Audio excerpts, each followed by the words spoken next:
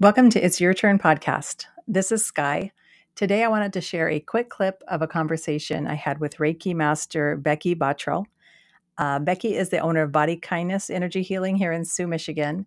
And I had really been looking forward to meeting up with her, learning more about the services that she offers, learning more about, all the healing benefits of Reiki and exactly what it is. And so be sure and tune in next Sunday. I'll be publishing the full conversation.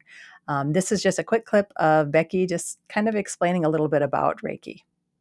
It's a wonderful healing modality that just allows the body to balance out and calm and come back to center. It's important that the intention be set, and it can be as simple as I just want to relax, or you can put the intention to help alleviate the pain in your knee, wherever you want your attention. And then it's as simple as the practitioner will place their hands in certain positions on your body. When you're learning like level 1 and probably level 2, there are set hand positions.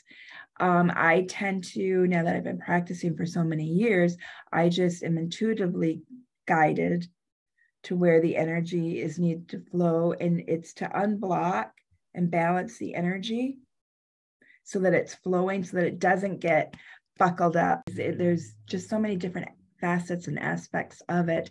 And Reiki can do no harm.